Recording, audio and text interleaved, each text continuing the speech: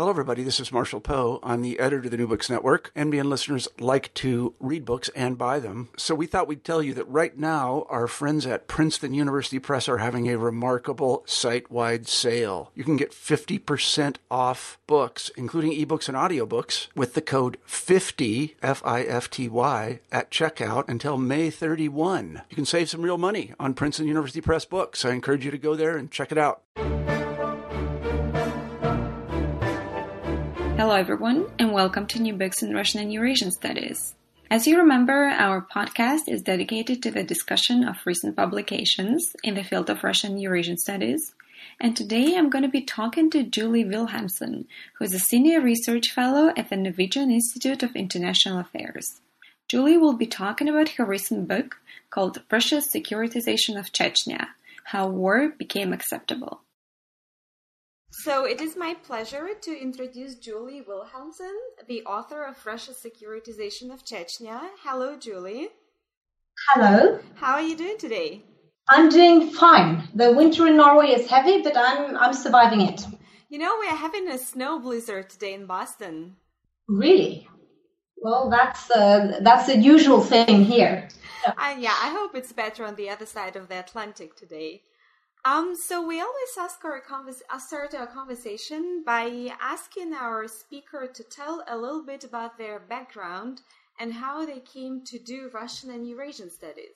Yeah, so I have lived my entire life in Norway, but I grew up in kind of a collective house with many families living together and working in an international organization. My parents worked in this international organization, which used to be called the Oxford Group, then it was called Moral Rearmament, and then Initiatives of Change. And this was a very idealistic international organization working for reconciliation between countries, religions, ideologies, so and basically very, very interesting, but also quite heavy, you know, when you're a child, basically not being able to take in the big world out there. But I think that's an important part of my background. So there were always lots of discussions about world problems, how to change the world, how you should start with yourself if you want to change the world. And in fact, quite a special focus on the Soviet Union at that time, because this organization had very many contacts with the dissident movement, particularly in Russia. So that's kind of a background where I was very young, was quite conscious of that the world is big and interesting, but also full of problems which needs to be solved. Then when I finished school, I went off to work with Mother Teresa in Calcutta, basically to try to find out, you know, who am I? What do I want to do with my life? And then I concluded that I'm actually not going to be a sister of a charity, but rather go back to start university. So I did history, Russian political science, and I also went to study language in Russia.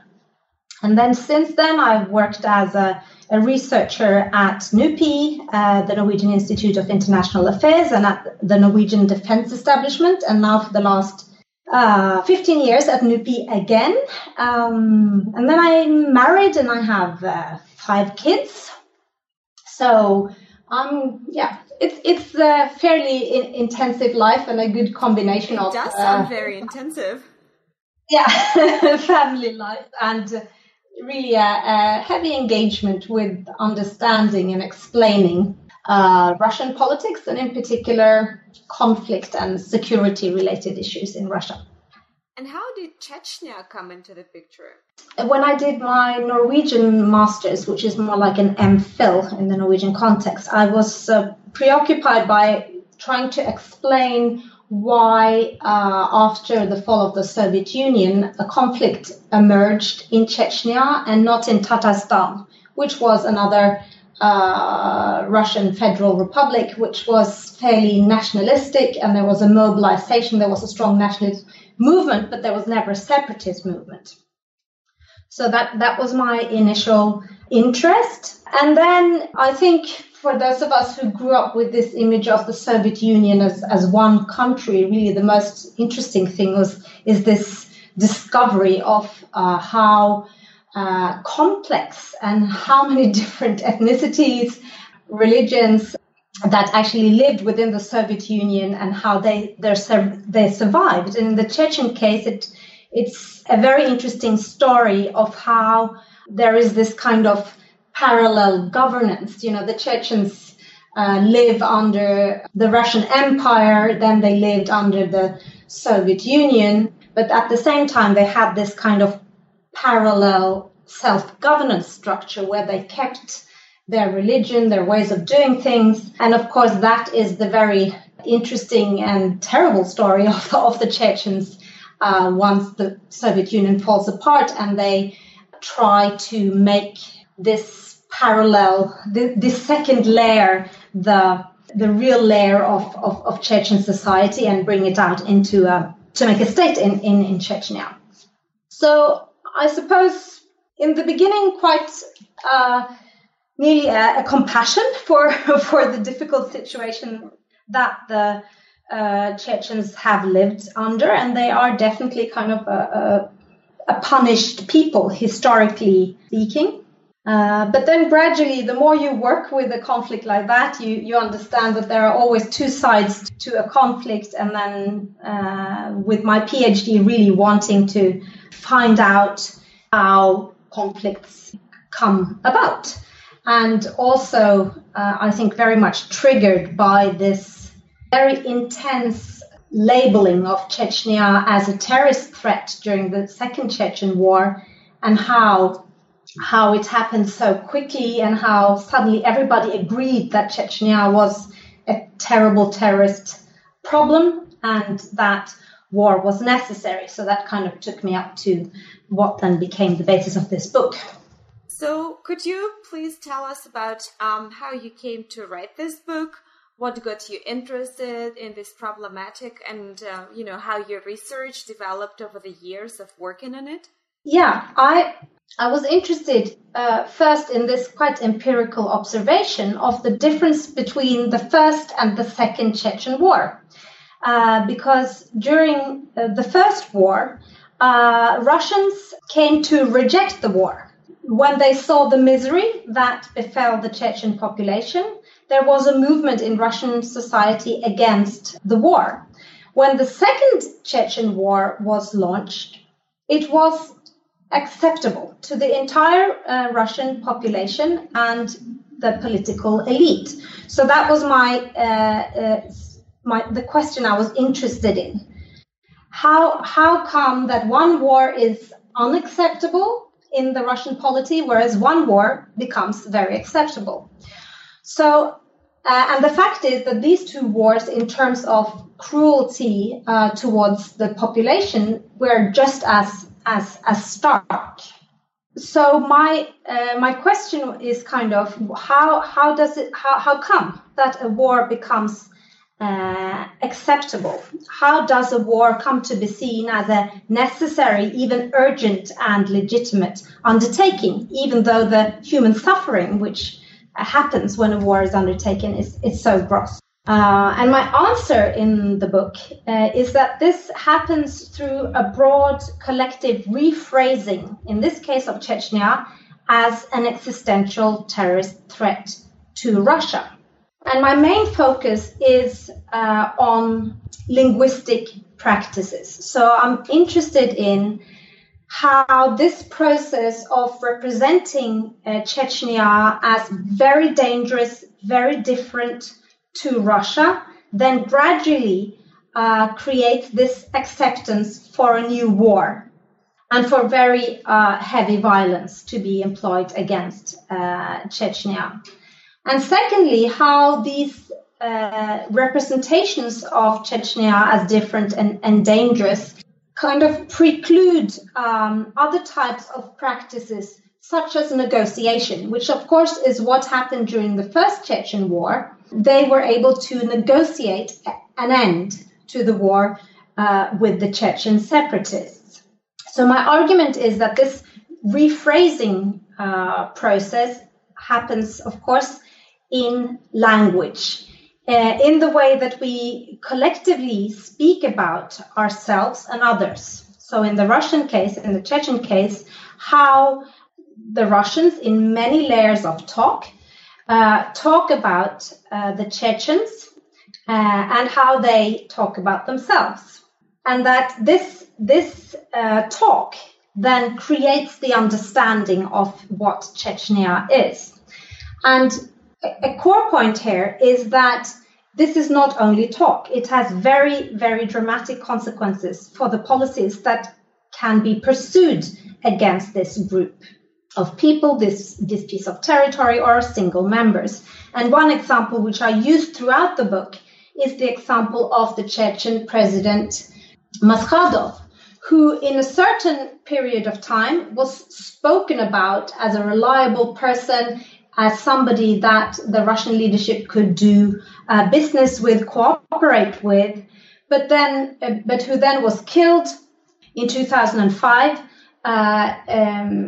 in a very brutal way, and he was interred in an unmarked grave as a terrorist. So I kind of follow how this figure, who's actually the only democratically elected president in Chechnya ever, how he is moved discursively from a position of some reliable partner to a terrorist through the way in which he is spoken about in Russian text. So that's the key focus, is to show how an undertaking such as war is legitimized and made reasonable through these representations, these linguistic practices. I see. And understand it correctly that your book is structured according to different types of texts. So you have a chapter on official representation, on historical representation, elite, expert, and journalistic. So are these chapters dedicated to the study of different kind of texts then?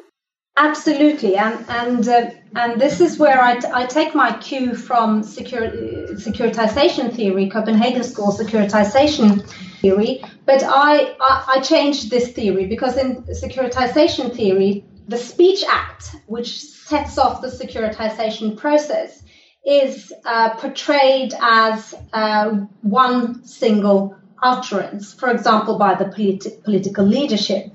But in my reformulation of this theory, I say that securitization is a much, much broader social process. It is not grounded in one leader, but it is much more of a collective, intersubjective endeavor. And very many social actors take part. So in the book, I go through texts. I go through the texts of the Russian leadership during the core period of spring, summer, autumn 1999, and very carefully go through hundreds of texts and see what kind of representation of Chechnya was drawn by the Russian leadership at the time. And I find that it is a very frightening and very consistent image of Chechnya as an existential threat to Russia. Then I, in the next chapter, look into how Chechnya has been represented historically over time. And I find that in classical literature, Russian classical literature, of course, the Chechens have been portrayed as villains, as uncivilized and brutal. I find that in the Soviet period, you have the similar type of epithets attached to them, like terrorists, traitors, and so on. And also during the 1990s, the Chechens and Chechnya was portrayed as bandits, criminals, and so on. So the point of going through this genealogy of how Chechnya has been represented is to say that securitization of an issue doesn't happen in empty discursive space. It kind of, when, for example, Putin says that Chechnya is the center of international terrorism in the world, that resonates with representations in this broad discursive terrain, which actually goes many hundred years back in time. And then I move on to look at yet another set of texts, which is how Chechnya was spoken about and portrayed in the Russian Federal Assembly. Because it's often, and in fact, it's kind of an interesting observation to make in terms of how Russian politics are produced, because we often think that, you know, Putin sits on top and he decides everything. But what I discover when I go through the texts from the members of the Russian Federal Assembly is that the making of Chechnya as an existential terrorist threat to Russia is very much produced through the texts of the members of the Federal Assembly. In fact, very often their ways of talking about Chechnya is even harsher than what you find in the official text, in the text of the Russian leadership. And also their suggestions of what one should do to Chechnya are even more radical than the suggestions you find in the Russian leadership's text. So what I'm trying to say is that whereas Copenhagen School securitization theory would construe this as merely audience to the securitization, I'm trying to show that what we think about as audience is actually securitizers, meaning that these texts actually contribute to make Chechnya look like something very different and dangerous to Russia. And then in the next chapter, I look into what I call expert texts, which are texts by people like me, researchers, and how they talked about and portrayed Chechnya and the relationship between Chechnya and Russia in this period. And again, the quite astonishing finding is that these expert texts in Russia at that time are extremely politicized. And also, I try to kind of look into how the authority which such people as experts bring with them in terms of historical and philosophical references and so on, how they really contribute to making Chechnya stand out as this existential threat towards Chechnya. And then in the final batch of texts I look into, that is journalistic texts.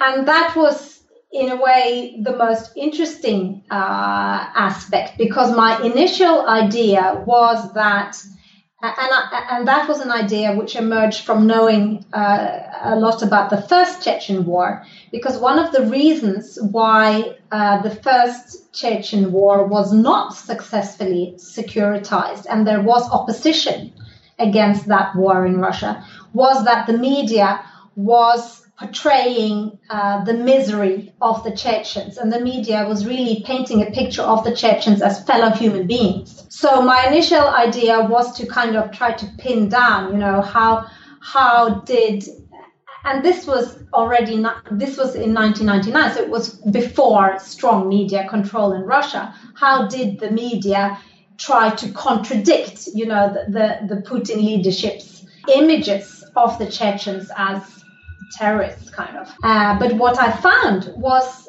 in fact, the opposite of what I expected. I found that the Russian media in this period was a core securitizing actor in the lingo of securitization theory. That really, if you, and I went through hundreds of newspaper articles, and then I searched for, you know, what kind of adjectives are linked to words such as Chechnya and Chechens, what kind of pictures were put in the paper when the war started, what kind of face were the Chechens left with if you sought to understand what Chechnya was through the pages of Russian newspapers. And the fact is that the Chechens are left with this terrorist face. There is hardly one picture in Russian newspapers describing Chechens merely as, fellow citizens or human beings.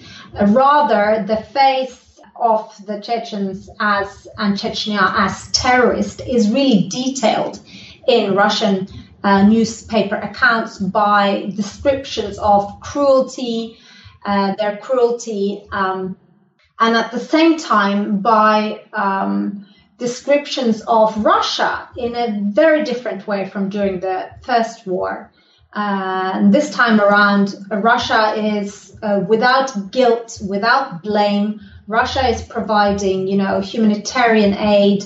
Russia is the good side, the Chechen side, and all parts of the Chechen separatist movement are terrorists. There is no distinguishing between the moderate camp or the radical fighters in Chechnya. So that was a final layer of text, which I looked through on the basis of this understanding that a process of securitization, making something stand out as a threat, as an existential threat to us, is not a single intentional event undertaken by one political leader. It's really a very broad social process, which then makes war seem acceptable in the Russian policy, broadly speaking.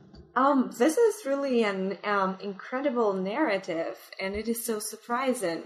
So do you focus your inquiry on a specific period of time? Is it the interwar period? I do. The first chapter, the first empirical chapter in the book, I make a kind of pilot study on the interwar period. And the reason why I do that is that in the interwar period between 1996 and 1999, really Chechnya is desecuritized as an issue in Russian discourse. At least if you look at the way they spoke about Chechnya on the top leadership level in Chechnya. So that's kind of a pilot and counter case to the rest of the book.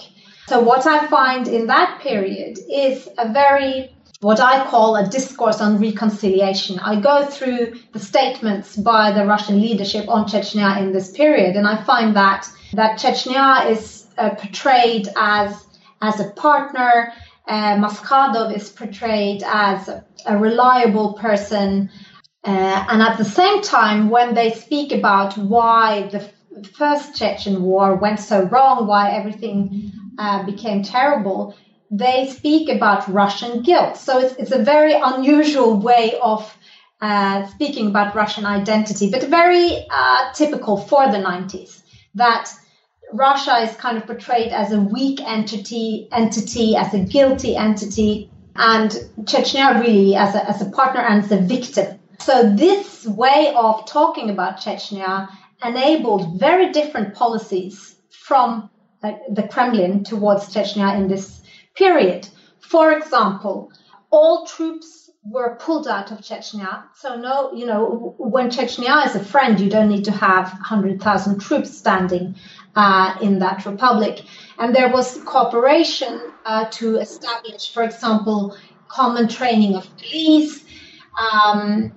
There were, of course, crucially the negotiations with Chechnya. So the claim is then that the desecuritization of Chechnya in this period made these practices of negotiation and cooperation possible. And then that kind of contrasts the rest of the empirical chapters, which are based on the period from 1999, where Chechnya is then rearticulated as this dangerous terrorist threat. Yes, and then in the final chapters of the book, I move into looking at the, as you would say in securitization theory, the emergency measures that this understanding of Chechnya as an existential terrorist threat enabled. And also there I try to give a contribution to Copenhagen School securitization theory, because in their setup they kind of state that when something is securitized, it enables, for example, the political leadership to move beyond the rules that otherwise bind and undertake emergency measures. But they don't really provide a theoretical explanation for what the link is. Whereas if you do a discourse theoretic reinterpretation of securitization theory, you can provide a link between the way the issue is securitized, the way it is talked about, how, in my case, how radical the representations of Chechnya were, and the type of emergency measures that you are then able to undertake.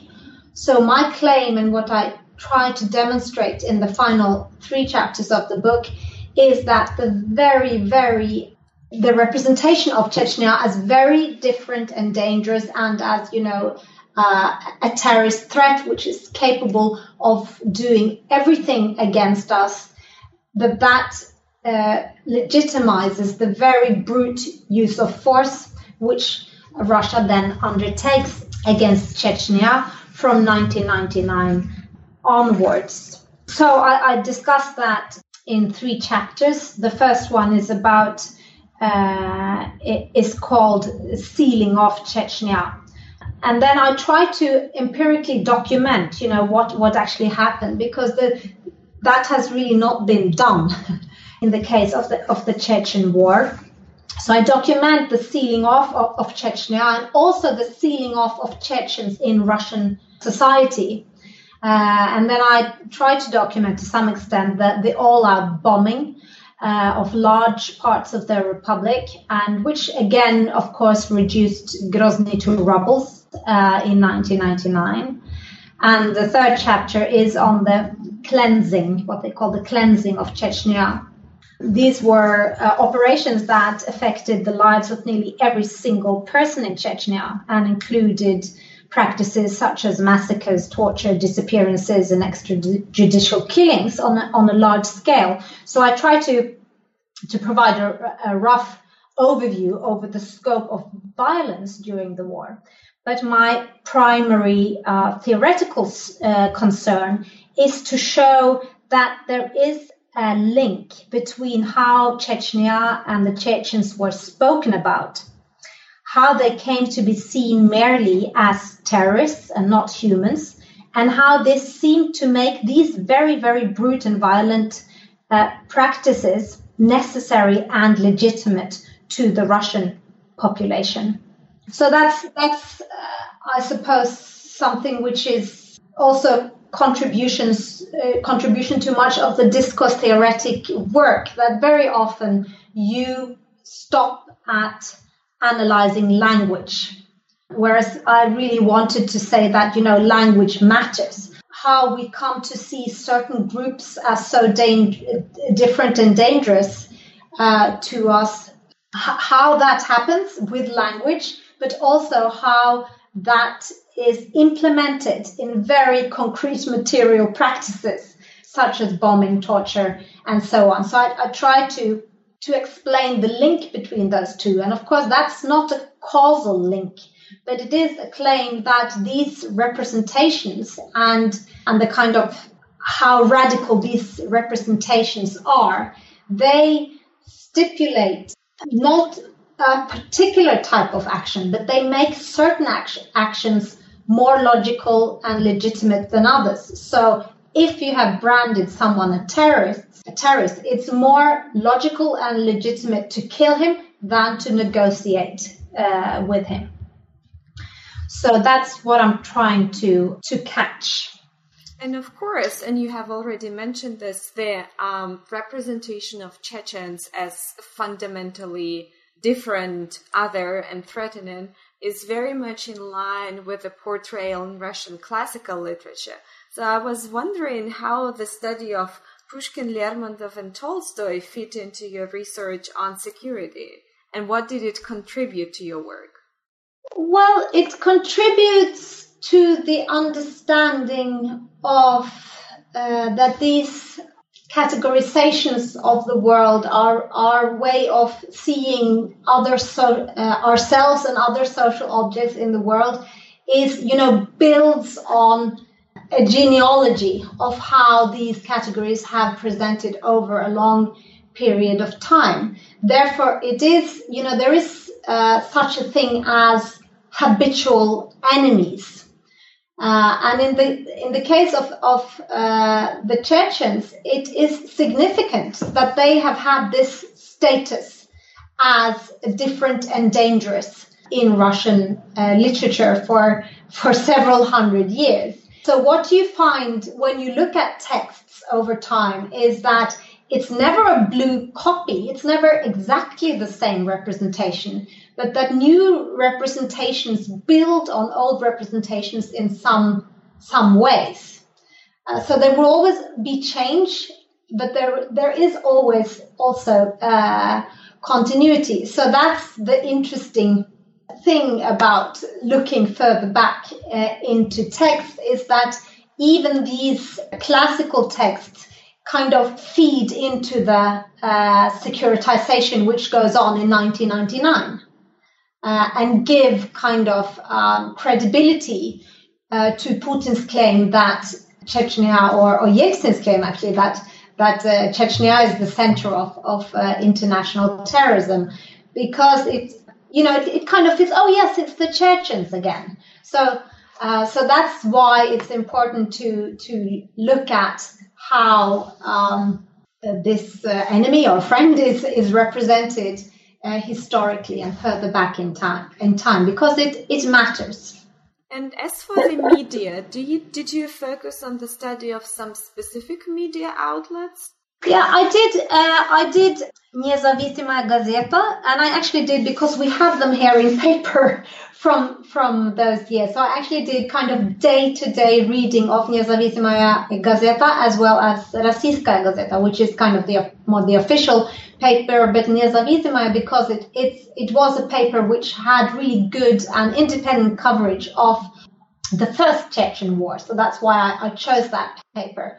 And then in addition, I spent a lot of time searching actually across the Russian newspaper landscape in a specific database which has collected a massive amount of newspaper articles from that time, searching, just on the word Chechnya or terror, or so basically going through papers and quite broadly, I realized that it's when you want to understand how, the guy in the street comes to see some group which he might not even have been in contact with ever in his life as different and dangerous, and accepting that, yes, maybe a war is necessary to get rid of this threat, then it happens through the media,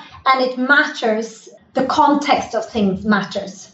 So the titles of the newspaper articles matter, the pictures matter, what kind of images are there together with the text.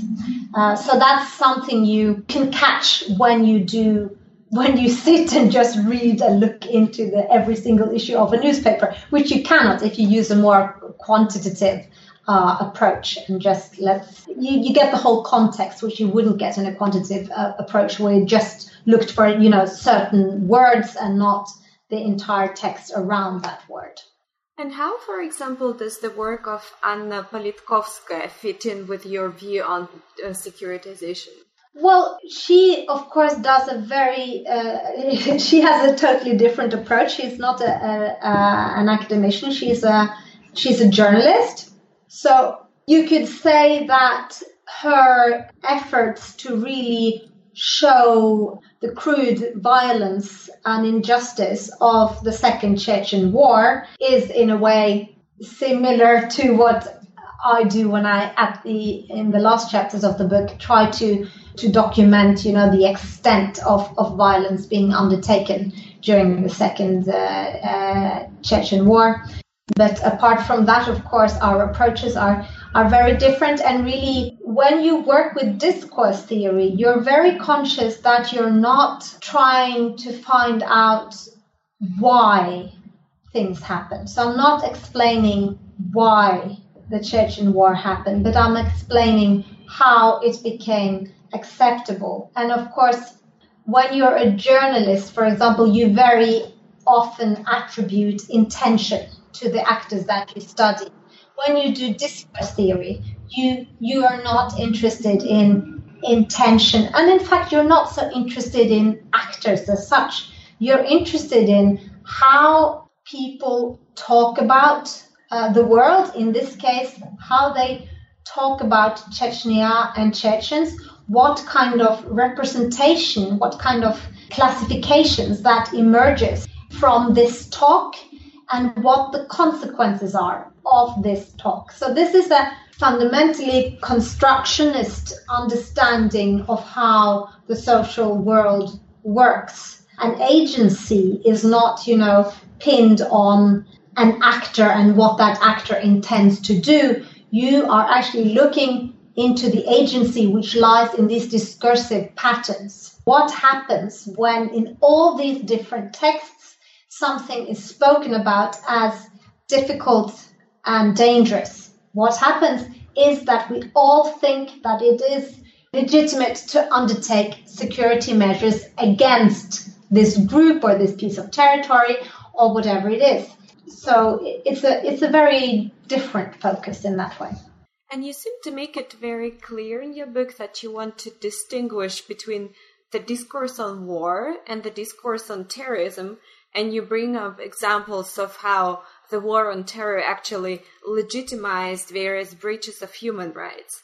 So could you elaborate a little more on your position about this? Yeah, and I suppose that's also where I take my cue from securitization theory initially, because one of their core points, Barry Buzan, Ole Wever, and Jacques Deville, is that when something has been accepted as an existential threat to your security, then you can move beyond the rules that otherwise bind.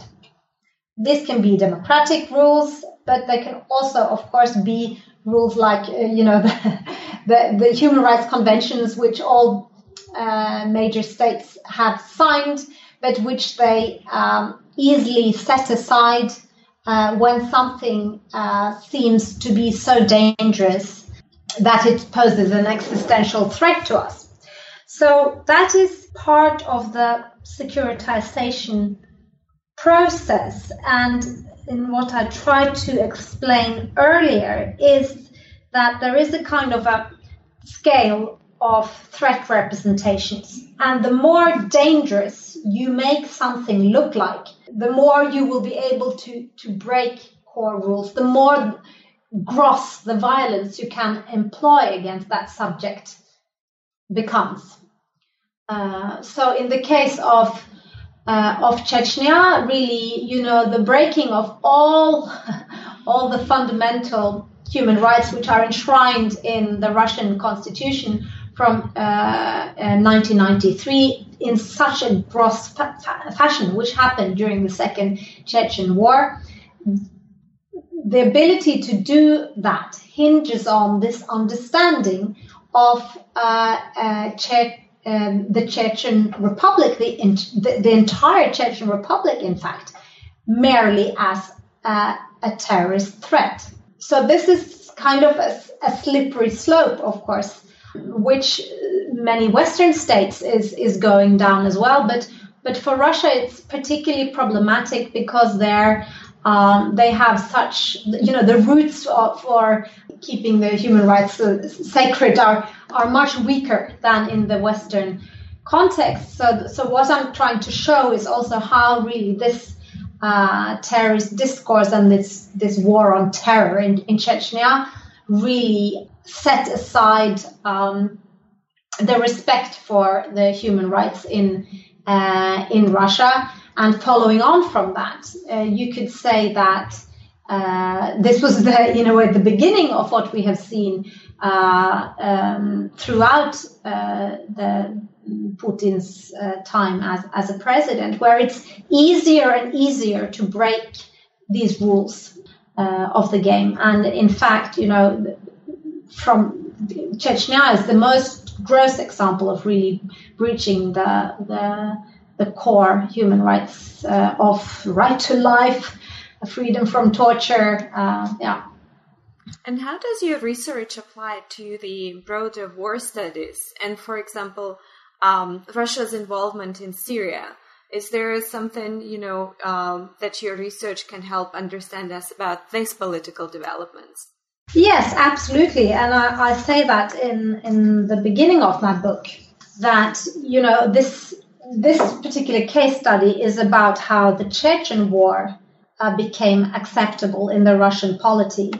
But you can use the framework which I develop in the book to analyze how the intervention in Ukraine became a legitimate undertaking, how Russia operates in Syria. And the core point here is, of course, that any war is launched with a narrative of the other being a threat. So if you look into the Ukrainian case, then of course it was not the terrorist label which was attached to the new leadership in Kiev, but it was the Nazi or the fascist label which was attached to them to create this distance between Russia and the new regime in Kiev, and to say that this is something dangerous and different from us.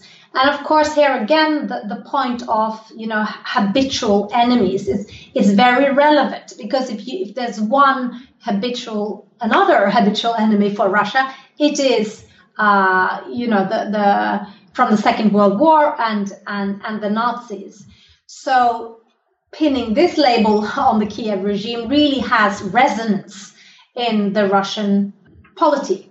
And then similarly, the reasoning and the attempts to legitimize the intervention in Syria is again the terrorists, of course, which you find if you look at the speeches of Putin. You find this refrain and actually binding the narrative of the threat to the very specific Chechen situation within Russia, and then bringing it down to Syria and saying this is the same very dangerous, evil threat we're facing in Syria, and even saying it's better to kill off the terrorists in Syria than to have them come back home. So my claim is that the framework which I develop in the book really is useful for understanding how war becomes a legitimate undertaking in Russia. And then, of course, there's a difference in the sense that the media sphere looks different today than it did in 1999 in Russia, because it was at that point where the Chechen war happened, the media was still quite free to write what they want. At the same time, I think it's important to say that, and we seem sometimes to think that it's Putin alone who does all this. And that is not true, because if you look into the way they talk in the Duma or in the Federation Council, you find that the securitization of the Ukrainian threat, let's say, is very much a collective endeavor. It's not only the Russian leadership. It has a much broader basis in Russian society. So in this sense, I think the framework which I developed is quite relevant for understanding when Russia goes to war, whether it's in Chechnya or in Ukraine or in Syria. Well, Julie, this has been an incredibly interesting interview, and thank you for giving me so much of your time. Before we say goodbye, I wanted to ask our last traditional question, and that is, what are you working on right now? What have you been up to after Russia's securitization of Chechnya? I'm working on several different things, as we have to when you work in a research institute such as NUPI. So I have been doing some work on trying to explain the very tight relation between Putin and Ramzan Kadyrov, who's today the head of Chechnya, as a kinship relation. How the link between the Russian ruler and Chechnya today is made up of very personal kinship-style relation between those two people. So that's one thing I've been working on. And then secondly, now a study on Russia-Western interaction in the war on Syria, taking as a point of departure that Putin invited at the General Assembly in 2015, invited into a broad coalition to fight international terrorism in Syria, and then asking the question why. And actually, the U.S. leadership responded fairly positively, saying that that this could be possible. So the question we're asking in this piece of research is, why did it not succeed? And our model is kind of builds on the same discourse theoretic social understanding of how politics works. So we're trying to say that even if there is an expressed intent to cooperate in Syria, at this specific point in time, the leadership, both in Russia and on the Western side, have these very ingrained enemy images of each other. So Russia looks upon the West with its NATO expansions, its color revolutions and so on as a threat to its security. And the West, in particular the US maybe, is projecting Russia, since the annexation of Crimea, is projecting Russia as a threat to the US. So that's one point we make, but this is a difficult starting point, and it matters when states want to collaborate, how they look upon each other, what kind of image they have. Is this a friend or is it a foe?